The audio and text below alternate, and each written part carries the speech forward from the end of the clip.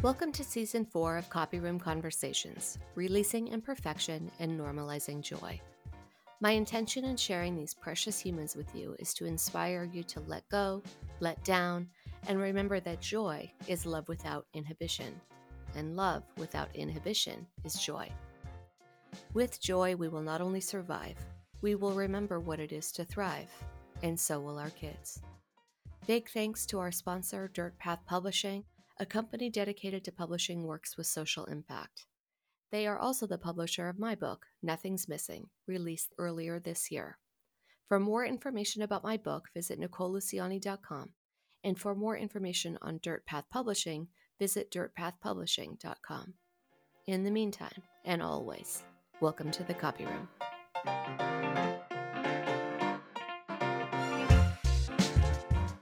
Berit Gordon is an author and coach of teachers from across the country. Her book, The Joyful Teacher, is a collection of tried and true strategies that empower teachers and help them create even greater impact in their classroom. Her other book, No More Fake Reading, offers solutions for boosting stamina, joy, and skills among adolescent readers. Whether running workshops, leading coaching sessions, or working in classrooms, Berit strives to empower teachers so they can empower their students. Her sincerity and passion for this endeavor are evident within the first few minutes of the interview. So let's just start with where in the country are you? You're in New England, is that right? Well, I grew up in Vermont, and I now live in Maplewood, New Jersey, which is right next to Newark and New York City. And and I'm also no longer in the classroom, but have taught primarily in New York City, also in the Dominican Republic, and a little bit in New England. But yeah, this is where I am. So, and you taught high school? I did. I taught high school. I loved it. Right. You all are those other crazy people where we actually enjoy teenagers. Oh, big kids are the best. Yeah. And now I do professional development in schools, and I'm all over the map. I now go into kindergarten classrooms. And it's so funny because, so many people would talk to me, and I'm sure you heard this too, like, oh, teenagers, I could never work with them. And I thought the opposite. I thought, oh, little people, there's a lot of wiping, and I don't know how to do that. And I'm terrified going into a room of 5-year-olds and trying to demo a lesson. And now I have to say, there hasn't been an age I haven't loved. But same. Yeah. I always think if I go back to the classroom, I might go to the littles this time because they're just so charming to me. And maybe that's because I don't have to have them all day, every day. Right. I still think, though, I will say my hat is off to those teachers who teach young students. I cannot believe what they manage in a day. So I grew up, though, in Vermont. That might have been where you had the New England. I grew up in Vermont. I think so, yeah. And I was going to say rural Vermont, but that's redundant. All of Vermont is pretty rural. And I grew up where you couldn't see another house from my house. And wow.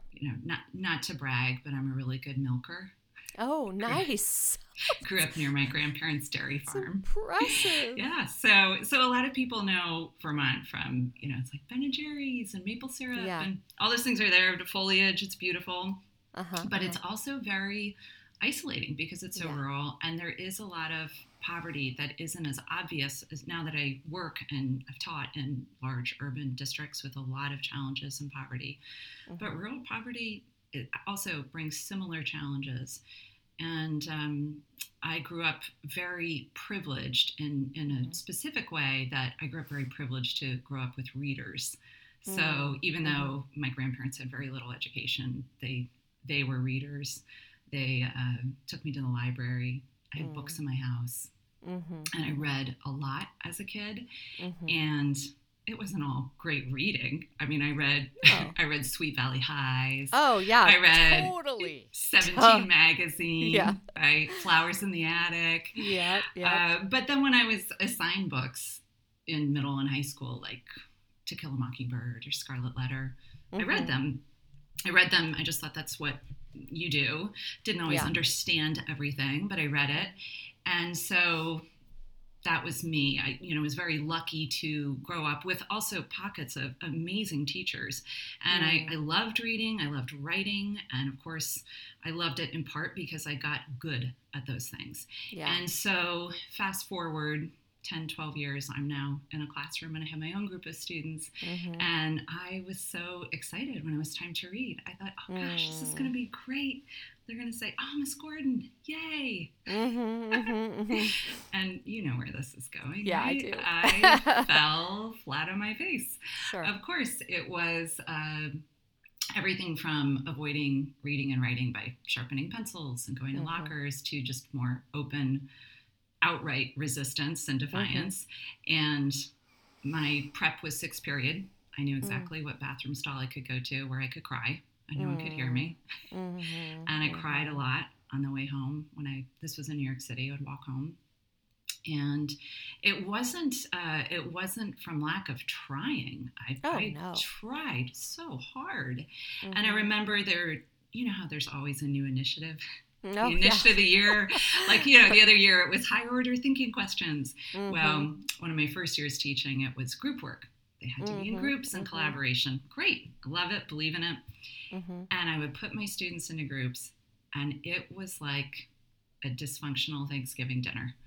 Totally, because they know how to sit together, but they don't know how to work together. We seem to forget that stuff. And I had the mistaken illusion that because they were older people in these big bodies, that they knew how to include others or stay on a topic, and they didn't. They didn't talk to each other. They would each say one thing, and then they'd say, "We're done." Yeah. And then and they would say that when they were writing too. I would say, "Okay, we're each gonna first thing. How long?" And I would say something like, "Okay, it's just a page." Yeah. And they would eke out 2 sentences, and they'd say, "I'm done." And I would say things like, "A writer's never done." And I think some of them would wait until I turned around to say, "A writer's never done." Yeah. It's totally ineffective. So, I had a lot of failure starting out as a teacher. I'd like to go back to those kids and ask them if they're okay. Yeah. And it's hard. And now that I'm working with teachers, I'm seeing that so many of us go through this hazing period that seems so defeating. And not just a hazing period. I mean, I survived it. I got through it. I had more and more of those days that my friends and I used to call our I taught today days. Oh, yeah. And they started slowly outweighing the nothing happened and I feel like a hot mess day. But it took a long time. And I'm working with teachers now. And, again, veteran teachers, newbies, they're struggling. And what worries me so much, and why I love that you're thinking about this idea of prioritizing joy, is that burnout is part of the pandemic. We're having a pandemic of burnout among teachers who are working tremendously hard. Yeah. And what I found fascinating when I started researching burnout, because so many teachers I'm working with, hard-working, incredible educators are feeling burnout. And I realized burnout isn't a result of hard work. We wouldn't have chosen teaching if we were scared of hard work. Right. It's not hard work leads to burnout. It's when you're working really hard and you're not sure whether or not you're having an impact. You just don't feel like you're moving the dial. Yeah. And that is leading to, I think, very often this lack of joy in teaching. My book is called The Joy of Teaching. I felt like I had the terror of teaching for so many years. Oh, sure. Right? Yeah. And that's not sustainable when we're coupling it with the challenges of teaching in a pandemic. And as you mentioned, post-pandemic. Yeah. There's no, we're back to normal and now everything's easy breezy. It is just as hard, if not harder. And so what I really care about now that I get to work with teachers who are my favorite people in the world. I come from a family of teachers. My husband is a high school teacher.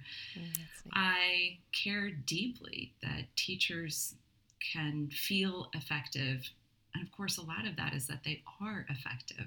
And that they don't feel like they're working really hard without moving the dial. Yeah. And so I don't know that joy is necessarily like, it's not like, I feel like I'm sitting on the beach with a margarita and a foot massage, right? No. Yeah. It's that feeling of, I taught today, that we have a lot of those days. So that's really my priority. Yeah. Well, and reading your book, it was so interesting. I was fascinated because when I got the book, I was like, whoa, this book is huge. Like, I was not expecting it to be that big. And then I'm looking and I thought, I thought this whole book was just going to be chapter 1. But the book, it really gets into, it's so comprehensive and gets really deep into pedagogy. So we'll talk about that in a second. Let me go back to kind of your teaching years. When you think about your time teaching, and I had a very similar experience in that the first 5 years I wanted to quit. I mean, the first 2 years, every day I wanted to quit. The year 3 and 4, I wanted to quit every couple of days. And then years 5 to 20, it was just on Sundays. And part of that is, my internal makeup. I'm super empathetic. I'm pretty introverted, and so to be a high school teacher, like, I was in bed at 7:45 every night. But the other part of it, like you said, was, am I making a difference here? And I did feel after 5 years, I could say every day, I could look back at some part of the day and say what I did mattered, at least in that minute, But that came from a lot of learning from my kids and their families. And I had to orient myself to be a learner. Otherwise, I was just going to feel like a punching bag, right? So what do I have to learn here became kind of my mantra of every time I hit something that was hard. So I'm wondering what the hardest, or among the hardest things you've had to learn in your teaching years. And then maybe how did it make you stronger for other parts of your life in addition to the classroom? I love that question. There are so many hard lessons I had to learn, but what I recall the most are the lessons I learned as a result of a coach who came to my classroom every week. Andrea Lowenkopf, she was wonderful. And I have to admit, I did not love it at the time. I was thrilled if she had to be called into another meeting. I felt a load off because it was hard to be scrutinized, is what it felt like. But she absolutely changed me from, a mediocre on a good day to having a lot of good days teaching. So the thing that would happen, though, she would come in and she would give me feedback. And I remember one day I was circulating among students and I was giving them feedback. And she said, so are you avoiding anyone when you give feedback? Oh, what a good question. Oh, my God. I, of course, said, because I felt alarmed that of course I was, but I said, no, I don't avoid anyone. And she said, come on, are there any students that you're not really sure about? And I said, no, I like them all equally, Andrea. I go to them all equally. And she goes, come on, Berit. Yeah. Who do you wish would get mono and be out for 3 weeks? Yeah. That's such a good question. And I said, that whole table of boys in the back who were openly hostile and resistant to a lot of what I was doing. And she said, I want you to go to them. And I said, good idea. I will. Absolutely. I sort of circled over to a table of very compliant students. And she said, no, I mean now. Go to them. Wow. And she said, I want you to go to them and I want you to talk to them. But more than talk, I want you to listen. And I want you to find something that you can compliment each of them on. But it can't be a BS compliment. Because kids, even young kids, sniff that out. It can't be, I'm so glad you brought your pencil today. Yeah. And so I did. I went to them and it was uncomfortable, but I talked and I listened a lot. And she said, when I come back next week, I want you to be able to tell me several good things about each of them. Wow. And that was a hard assignment, but I did it. And of course, I found out these kids were fascinating. Of course. And curious and had incredible background knowledge, just not in the content that I had valued. Right. Whether it was skateboarding or anime or punk rock, they had a lot to offer. And I'm still Facebook friends with them, and it's 25 years later. That's so cute. Yeah. And I think she really helped me to see that every kid wants to feel like school is their home. Every kid wants to feel like they belong and that they're valued. And I think of that now that I work more with teachers than with students. Sometimes I hear administrators sort of pulling their hair out. They're feeling at their wits' end, or teachers might be somewhat resistant. And I think of that no teacher wants to show up every day to a place where it doesn't feel like they're valued, right, and like this isn't where they belong. mm-hmm. So I think of that as I've parented teens, mm-hmm. and I did learn, you need to get your self-esteem elsewhere. Oh my gosh, for sure. I think one day I walked into the room and my daughter was in there, and we hadn't even had an argument. Everything was just neutral. And she just saw me and she rolled her eyes and she went, ugh. And I thought, you just have to find ways to love them. Yeah. Whether I was loving that group of boys in the back. Mm-hmm. And I know it sounds cheesy, but I really do this even when I walk into a building, and I work in a lot of schools and districts now, and I'll be sitting in the parking lot and I get a little anxious. I'm in the parking lot and I've never been in this building before. Or I walk into like a huge conference room. I'm doing a keynote presentation. There's like hundreds of people, and I think, I freeze up, and I think, walk into that room with love. Mm-hmm. And I do mean it. I genuinely feel it for teachers. Yeah. And so I believe in that. I really believe in that, and finding ways to care about and help every kid or teacher feel seen and valued, and also really to set them up so they can feel good at what they're doing. Yeah, right. I don't think that feels cheesy at all, because you're not just talking about marshmallowy love, right? No. This is hard love. Yeah. That coach that sent you to that table, she was not playing, right? No. And she wouldn't have done that if she, one, didn't love those kids, and two, didn't love you, right? Right. And that was the exact right thing to do. And it gave you a skill, and it built your muscles to be able to go again and again up to situations that are worrisome, and know, like, if I see these humans as humans, right? These are individual humans. I remember in my early years of teaching, I had a moment like, oh, wait a second. They all have an internal dialogue just like I do. Like I was like 21 years old when I started teaching, so I was like really problematic. But yes, they're all humans, and the assets and the skills and the funds of knowledge they come with, they're, infinite. It just, like you said, may not match school. And that's what we need to kind of widen our view about what counts. And I think we need to widen our view about what counts as loving someone, because it's not one size fits all. It's not soft and squishy, and like, of course it includes nurturing, but it also it's rigorous. Love is rigorous. Absolutely. So part of this thing about belonging that I think is so important is helping people see what's their piece to our puzzle, right? When I think about the interlocking wheels of a school, we all have to do our part, or those wheels will get stuck. And so part of what we need to help each other remember is, what is our part? Because in the sea of a system that was not built for all kids, that was not built for all teachers, that was not built for the century, right? It's easy to feel like, if I left tomorrow, somebody else would just fill my spot, right? So what do we do that's special? So I wonder, when you think about your time, either as a teacher or your time now, when you think about the puzzle that is our schools, what's your piece that you could put down on the table, and if everybody else put their piece down on the table, we'd have a full picture? My piece would be that I might tell you hard things, and actually probably less telling you hard things. I might ask some hard questions, but I'm here for you. I've got you. I've got your back, and I'm going to help you. And the hard questions I pose are questions that still set you up for success.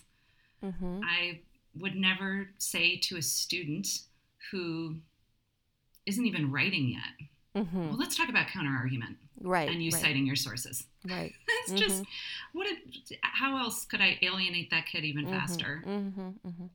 And I think the piece that I bring is that teachers know I am going to expect a lot, because it's what is going to help them stay in teaching is to feel effective.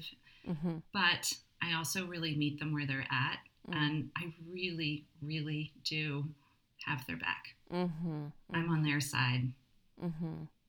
That's lovely. It's like, we talk about being warm demanders for our kids. And really, I think teachers need the same thing. They need someone to love and nurture and support them, and also talk straight. Yeah, it's lovely. Thank you for sharing that. So I found you in my research for this season because you literally wrote, I don't know if it's the book, but it's definitely a book on joy, the joyful teacher, strategies for becoming the teacher every student deserves, which is so awesome. Tell me what brought you to writing this book, because like I said, it's super comprehensive. There's classroom management, there's pedagogical practices, there's assessment, there's ways of being. It's like practical and what you do and how you do it. So tell us what brought you to this book and what was your intention for writing it? My intention really was to help teachers, again, feel good and be good at teaching. But I think that's everyone's intention, right? I'm not singular in that approach. Everyone wants that. But what I was noticing so often meaning people providing professional development or administrators or whatever coaching that we provide teachers, very often it is uniform. We're sort of presenting this one big initiative and we're helping everyone get there. And there's not always a lot of teacher choice or autonomy.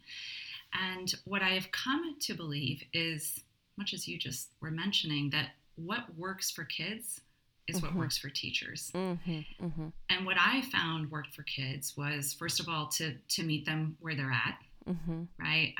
I want you to achieve really great things, but I'm going to give you a ladder to get there. Right. It's not a high bar you're going to jump over with your hands tied behind your back. Right. It's going to be a ladder. Whatever rung you're on, I'm going to help you go up one rung at a time. And the other thing we know research says works for students is when they have a say in what they want to get better at. When they add their voice to the goals that they're forming, tremendous increased sense of motivation to get better at that goal. And then, of course, the other thing that we know works for kids is to have really explicit strategies to get better at a goal. Right. And I learned that by default, right? That when I would say things like, elaborate on your writing by adding detail, they didn't know what that meant. Or if I said, read with a picture in your mind, I'm not doing that, but you're not telling me how to do that. So strategy instruction is that really I'm going to break down the work of a skill. And very often I think teachers hear skills they need to improve at. Things like giving feedback or having them collaborate or management. Right? You got to manage the kids and here are a few quick things. But strategy means I'm going to give you options. I'm going to give you multiple choices of strategies that can help you get better at that goal. But I'm going to break it down step by step so you have something really concrete to try. And of course, we need to model that. The strategies have to be current. They have to be culturally responsive. They have to be backed by a lot of research. And so the other thing that I know research says is that very often what we fall back on as teachers is the way we were taught. Totally. Yeah. And it's not that we're lazy or we're ignorant. No. It's that when you're tired and you're stressed, you rely on what you know best. Totally. And what you know best is the way you were taught. And it's not that our teachers didn't know what they were doing, but they were doing the best that they knew according to the research at the time. Yeah. And research has changed. My thinking has changed tremendously in the last 2 years even on how to really work toward more culturally responsive teaching, for instance. So we have to be drawing on that new research and those strategies that are based on that new research. So the book is really designed on how to choose a teaching goal that speaks to you. And so the chapters are each a different teaching goal, but the goals are also based on a progression. And that progression means that if you don't have some success with a goal toward the beginning of that hierarchy or progression of goals, it's going to be really hard to set yourself up for success for those goals. So the first foundational goal is how to be happy and healthy in a demanding job. Yes. And it's not a selfish goal. You're not being self-indulgent. No. It's, as you said, it's not a marshmallow goal. It's not like a fluffy thing. Yeah. If you are not finding ways to take care of yourself in teaching, you're not going to stick around to get good at all of the other things. No, absolutely not. Absolutely. You're not going to have the energy. And then and I think veteran teachers might choose that goal. I think new teachers might choose that goal. I think we might return to that goal whenever we need to in a really tough year. Yeah. And I joke with teachers, I'm like, I have no authority, but I'll be your fairy godmother and grant you permission to stay in that goal as long as you need to. Totally. Yeah. So that you want to get good at all the other good stuff. But the reason that hierarchy of goals to me seems so instrumental in helping teachers feel good and be good is that in my experience now working with teachers, much like students, I can't help you get better as a writer if you're not first just developing that writing muscle of being engaged, right? First, you have to be able to just write with some stamina and engagement. So much like that with teachers, there are a couple of chapters or goals about management. Yeah. And not management in that top-down, compliant-based sense. No, not at all, yeah. But management through the new research, right? Where we're finding it's all through routines, rituals, relationships, not a top-down punitive approach. But that unless you have that management in place, it's really hard to get good at, say, independent work, where students can go off and do the independent work. And that's all that thing of switching the balance, right? When I go into a classroom, one of the big things I'm looking for is who is working the hardest. Very often, it's the teacher. I say that all the time. You are working harder than the kids and you need to knock that off. Yeah. They're exhausting themselves, right? At the end of the day, I see them and they're like, they need a nap and a Snickers and an espresso and they're depleted. And the kids, they're like bouncing out of the building. They have so much energy. Yes, they do. We got to flip that balance. I know. So we can't get there though unless we have management in place. And then when we can shift that balance and they're working independently, now we can get to feedback, which John Hattie and others say is one of those game changers in the classroom. When we can give immediate feedback to each and every learner in the room, we will see 1.5 to 2 years worth of growth in one academic year. Yeah. But you can't get to feedback unless they're working independently. Right. And that's what I appreciate so much about this book, because I got it before I committed to having you on the show, because I wanted to see how you thought about teaching. There's a lot of people, as you know, out there who think a mile wide and an inch deep, and who don't necessarily practice what we know to be good teaching, right, at work with adults. When I saw this book, I was like, oh, this is a teacher right here. Like, this is undeniable, because the scaffolding is so clear.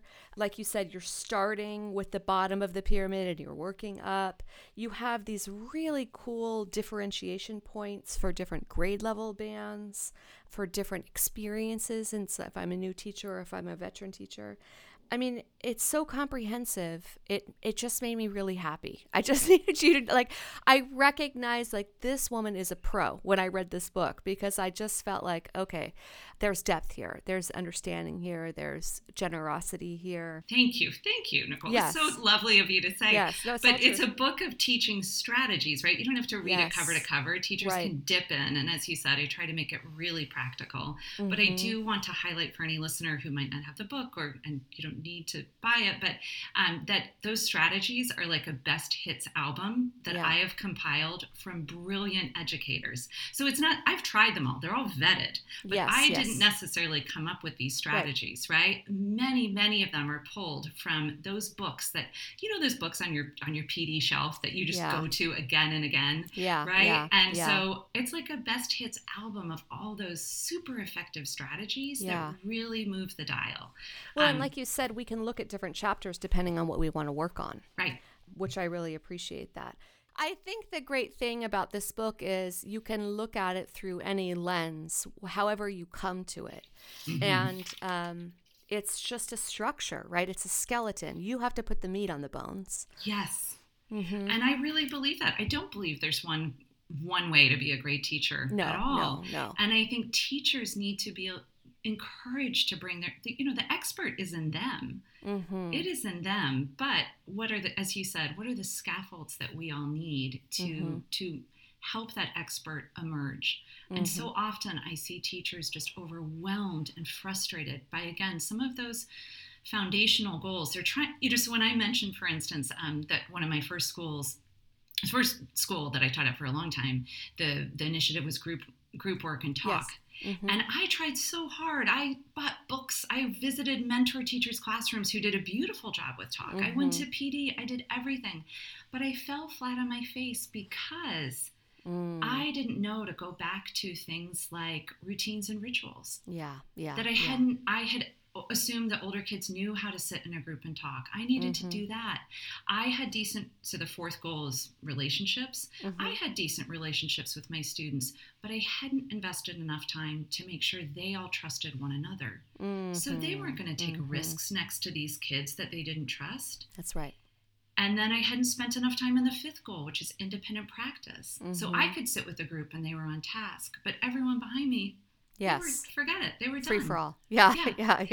And so that, again, is that idea that teachers can find the goal that's right for them. And that's why at the beginning of every goal, there's a little self-assessment checklist. And it's sort of put in the first person of, is this the right goal for me? And I think teachers should be trusted and empowered to do some reflection and self-assessment and choose a goal that they want to work on and that they need to work on.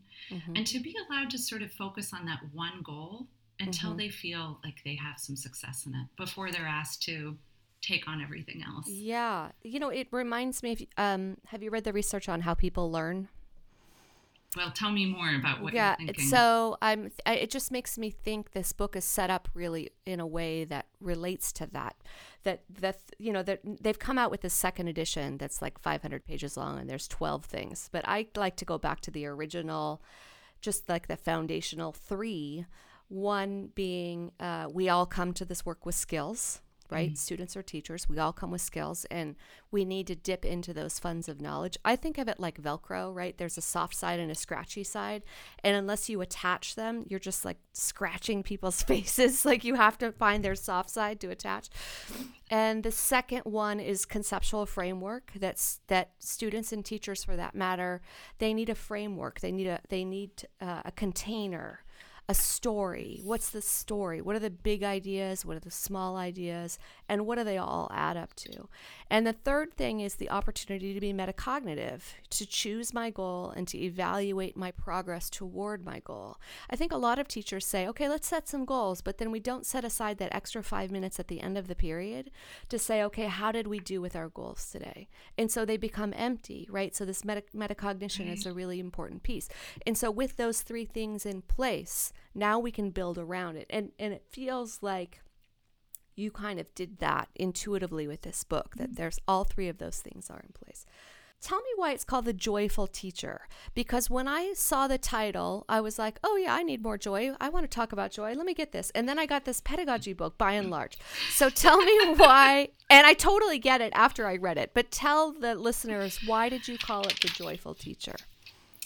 I think, first of all, that joy needs to be a legitimate priority in our teaching lives. That joy and learning are not mutually exclusive. Right. Teachers can feel happy in their job.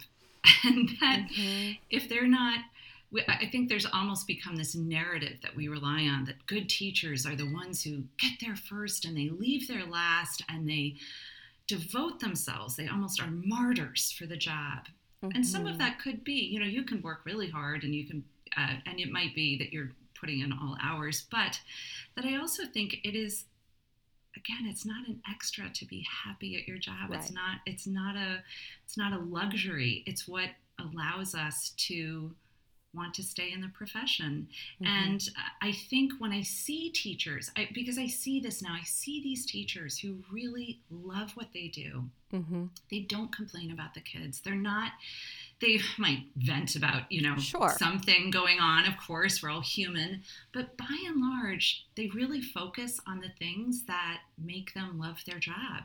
And I see that they're also the ones then who have the energy to keep learning about teaching. They're constantly shifting their practice. They're constantly asking others, how'd you do that? How'd you get your kids writing so much? What'd you do? Can I come in and watch you? But they also are kind to themselves.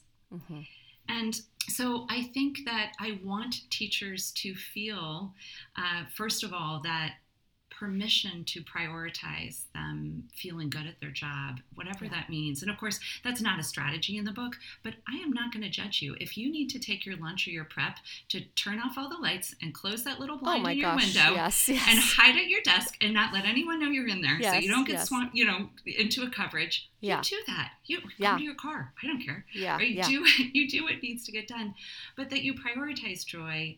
And then the other part of the joyful teacher is a bit of a play on the joy of cooking. That I think that there's a sense that, I remember starting to cook for myself and again, failing a lot. Right. And you do, as you say, need a framework. I want to go to an easy resource. And I might do really gourmet stuff later on and try all different kinds of things, but I want to go to resource that I know works. And I don't have to go through every, teach, essentially like pouring through Teachers Pay Teachers, right? Right. I wish everyone would stop doing that. I want to give you, and you can find your own resources, right? You can find your own go-to place, whether it's a website or a mentor. Ideally, it's all of these things. Right. But the idea was that teachers had a resource that could simplify that struggle or eliminate that struggle and simplify their search, where, again, I've sort of compiled these strategies that can help you feel effective. So again, not necessarily joy like you're getting a foot massage and drinking a margarita, although I think teachers should do that too on their they should. But it's interesting, this notion of what can bring you joy is being good at your job. And I think we forget that. We think about, and same thing with self-care. I can't stand this notion of you have to take care of yourself. Of course I have to take care of myself, but when am I going to do that? I have 200 kids, right? Yes. And so I like to think about community care. What can we do for one another? Well, how can I speak to my community about what I need? And it's a similar way you're looking at joy. Like, of course, joy is fun and laughter and happy hour on Friday night. It's all those things. Right. It's also being able to go to bed at night knowing I did a good job today. Yes. I love that. That. That is the switch. And those are the teachers that I find want to stay in teaching as they are feeling good at their job. And it's the same with students. When I realize that it's actually condescending to them and it's not helping them when I just say, oh, you're doing great, when they're not doing great. They know it. I know it, right? I'm not doing them any favors. Right. And so it is, it's exactly that the joy comes from feeling like you taught today. Yeah. And the way the book is written too, it's not condescending, and it's not like full of shoulds. Shoulds, I think should is the killer of joy sometimes, right? So when we think about like this perfectionism that you mentioned, being in the earliest, staying the latest, this like puritanical view of what it means to be effective. And it comes with all of these shoulds. I'm wondering, as you were working toward this book, as you were working through this book, did this notion of perfectionism come up for you? Did you struggle as you were going through this as a teacher in the writing of this book, in your work with teachers? Do you have to battle that back, this notion of should and perfectionism, to make room for joy? That's such a good point. And I do see this in a lot of teachers, that they go into teaching with incredible expectations and good intentions. And when they fall short of that, they're really tough on themselves. Yeah. And what I see every teacher doing is giving tremendous compassion and care for their students. I don't always see them being very good at turning that back to themselves. So their student might not be doing very well. They might be reading and writing. A lot of my work is in literacy, not all, but for instance, reading and writing well below grade level. And a teacher would never shame. Be shame that, and yet they shame themselves. for not doing that. And so the bar that they set for themselves versus what they set for their students is so disproportionate. And I wish that, again, teachers could set a goal that's right for them based on where they are at.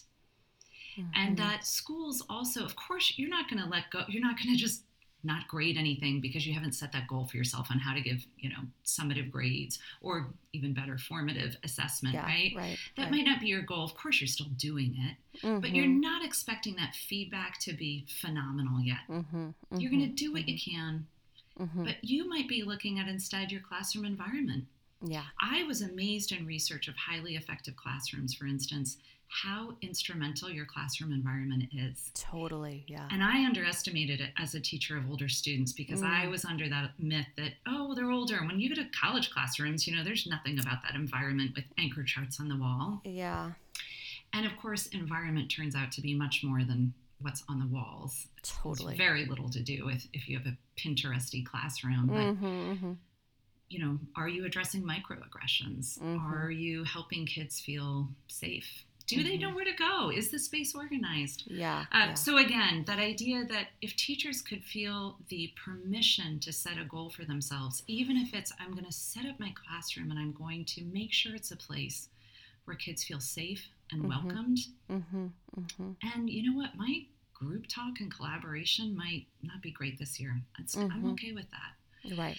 That perfectionism is what I would like to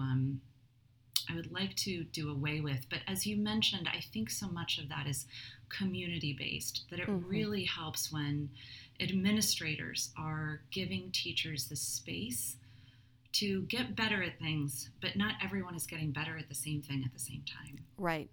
Unless, God forbid, we focus on something and we stay on that thing as a community. That's a concept. That would be amazing if we could do that. Yes. Okay. So I've been thinking about this idea about a joy challenge, which we had talked about a little bit. And I really want to think about going into this school year where we're looking for joy, right? There's this, all the thoughts about when you look for something to be grateful for, then you find things to be grateful for.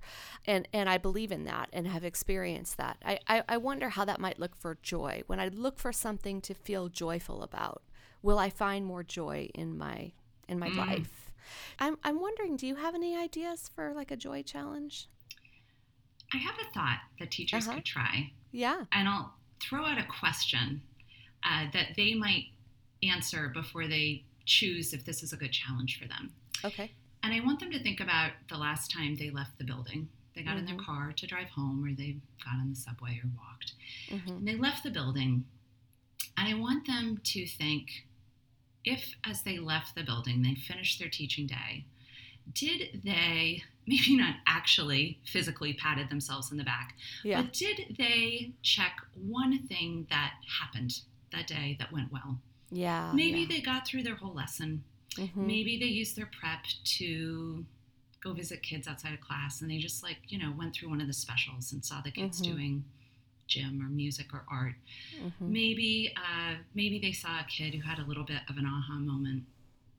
But if they left the building marking something that went well, I'm going to say this challenge actually isn't for you. That they're okay. But if they didn't do that, if they left the building and they thought about the things that did not happen, and they were focusing on the deficits of the emails that didn't get responded to, the grading that didn't happen, the lesson that didn't get finished, if they were sort of, again, like putting on that hair shirt and that martyrdom of everything that didn't happen, then I do think they could try this one thing. And they could try to, it's a 2-part challenge.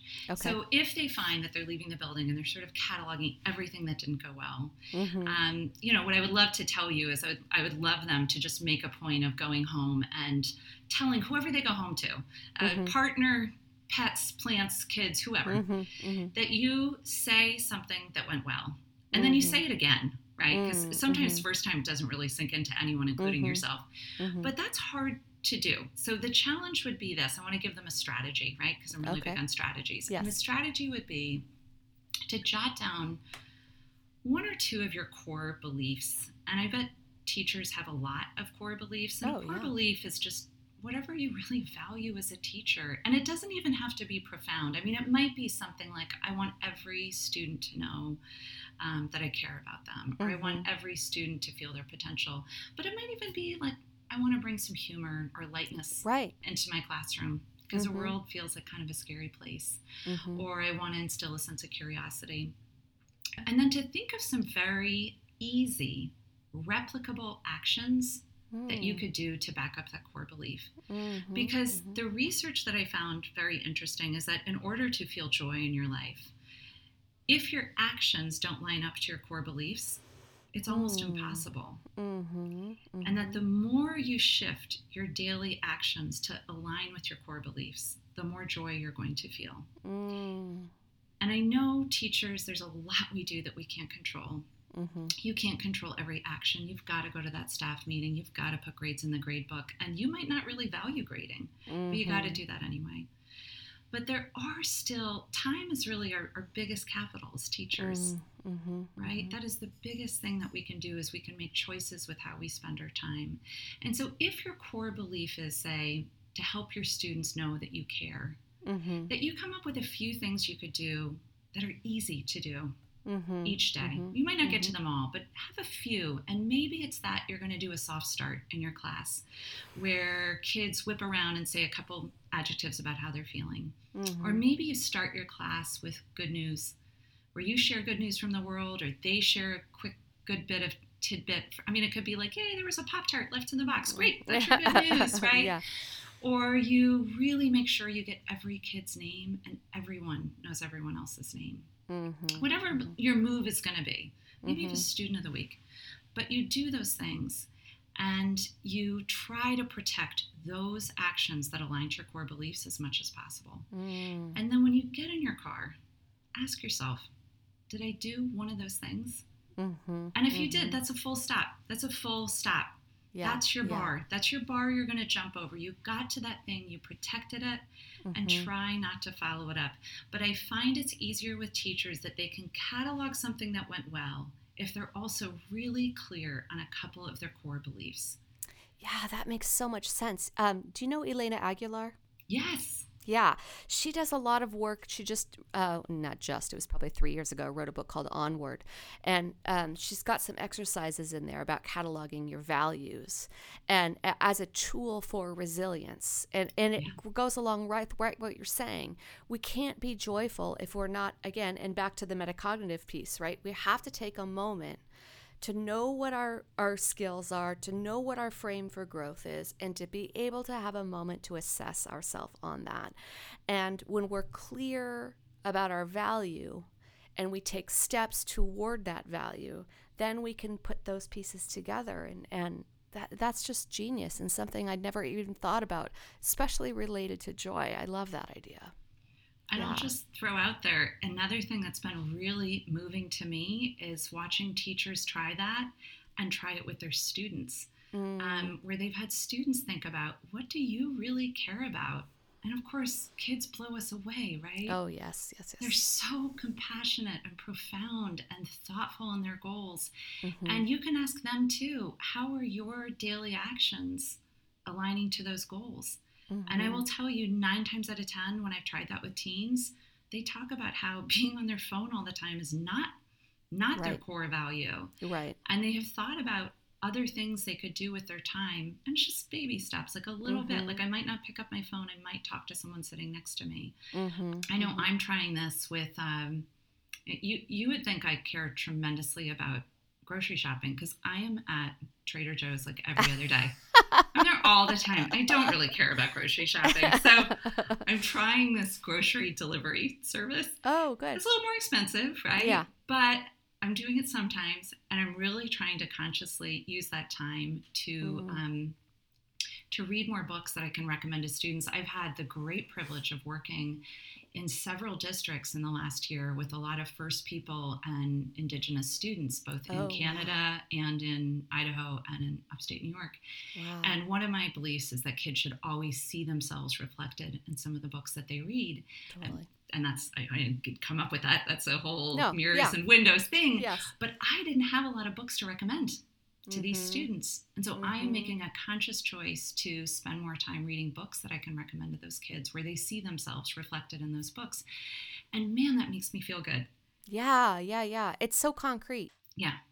And it's so good to see not only myself, but also others. Yes. Right?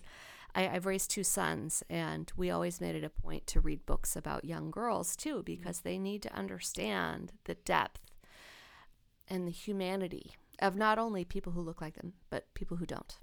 So I'd love to see that list. I think that would be really powerful for me to do some of my own reading. Okay, so we're going to bring ourselves to the end. 2 questions we ask all the guests.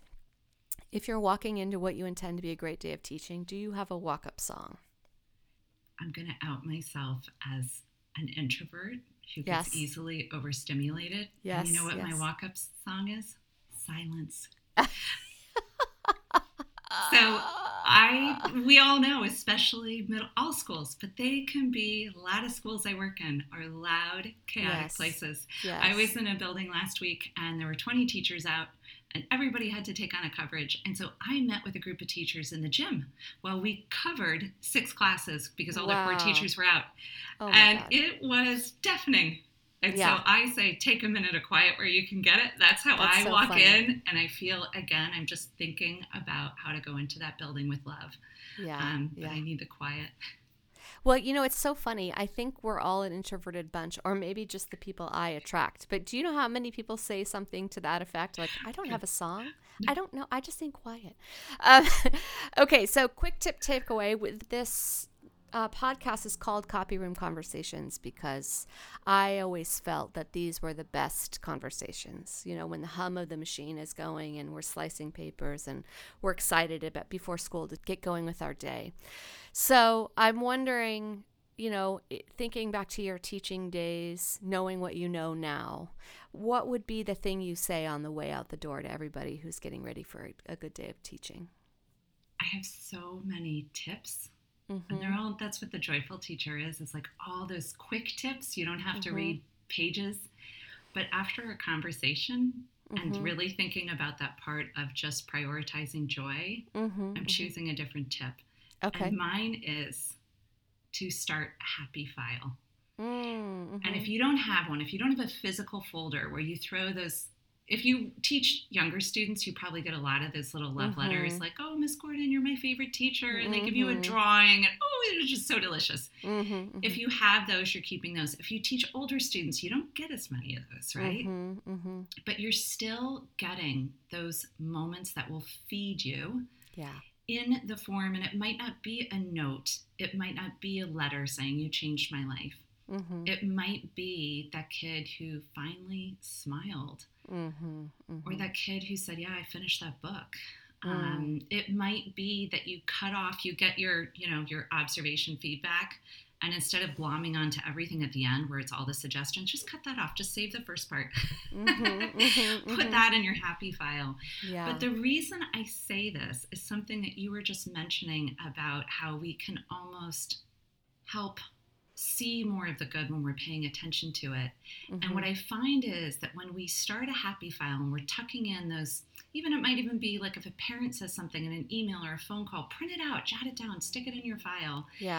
And the reason that it's so helpful, it's not just that you can go through that file on a bad day and it'll feed you. It's because when you start paying attention to the good, you see so much more of it. You see that, oh my gosh, that crossing guard, she smiles at me every morning when I come in, no matter the weather. And you jot that down and you throw it in your happy file and you're going to notice it more. And even the funny things, and I would also just say, like, the tip is a little bit of listen for the funny things that they say. Oh God, it's the best. It's the best. I still think about a student who asked me one of my first years I was teaching, and she said, Miss Gordon, how old are you? And I said, well, I'm 23. And I thought she was going to say something like, oh, how old are you? Because you're just such a magical teacher and you've changed my life. And how'd you do that so young? And instead she goes, you mean I'm still going to be getting sits when I'm 23? Oh, Jesus.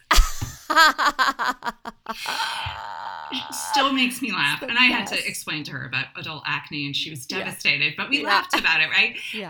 You know, the funny things kids say, like that will feed you. So jot them down, and then your eye starts seeing those things more. Your ear starts hearing them more. So if you don't have a happy file, you can go start one. You can start listening for it. And if you've got one that is filled and it's over brimming, think about ways that you can add to your colleagues' happy files. I love that. I love that. That's lovely.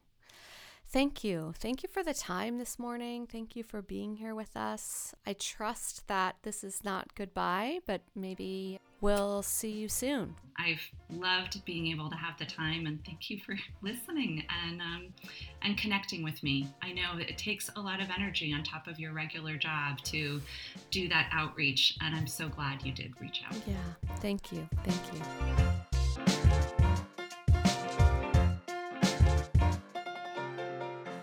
Thank you for sharing your time with us in the copy room.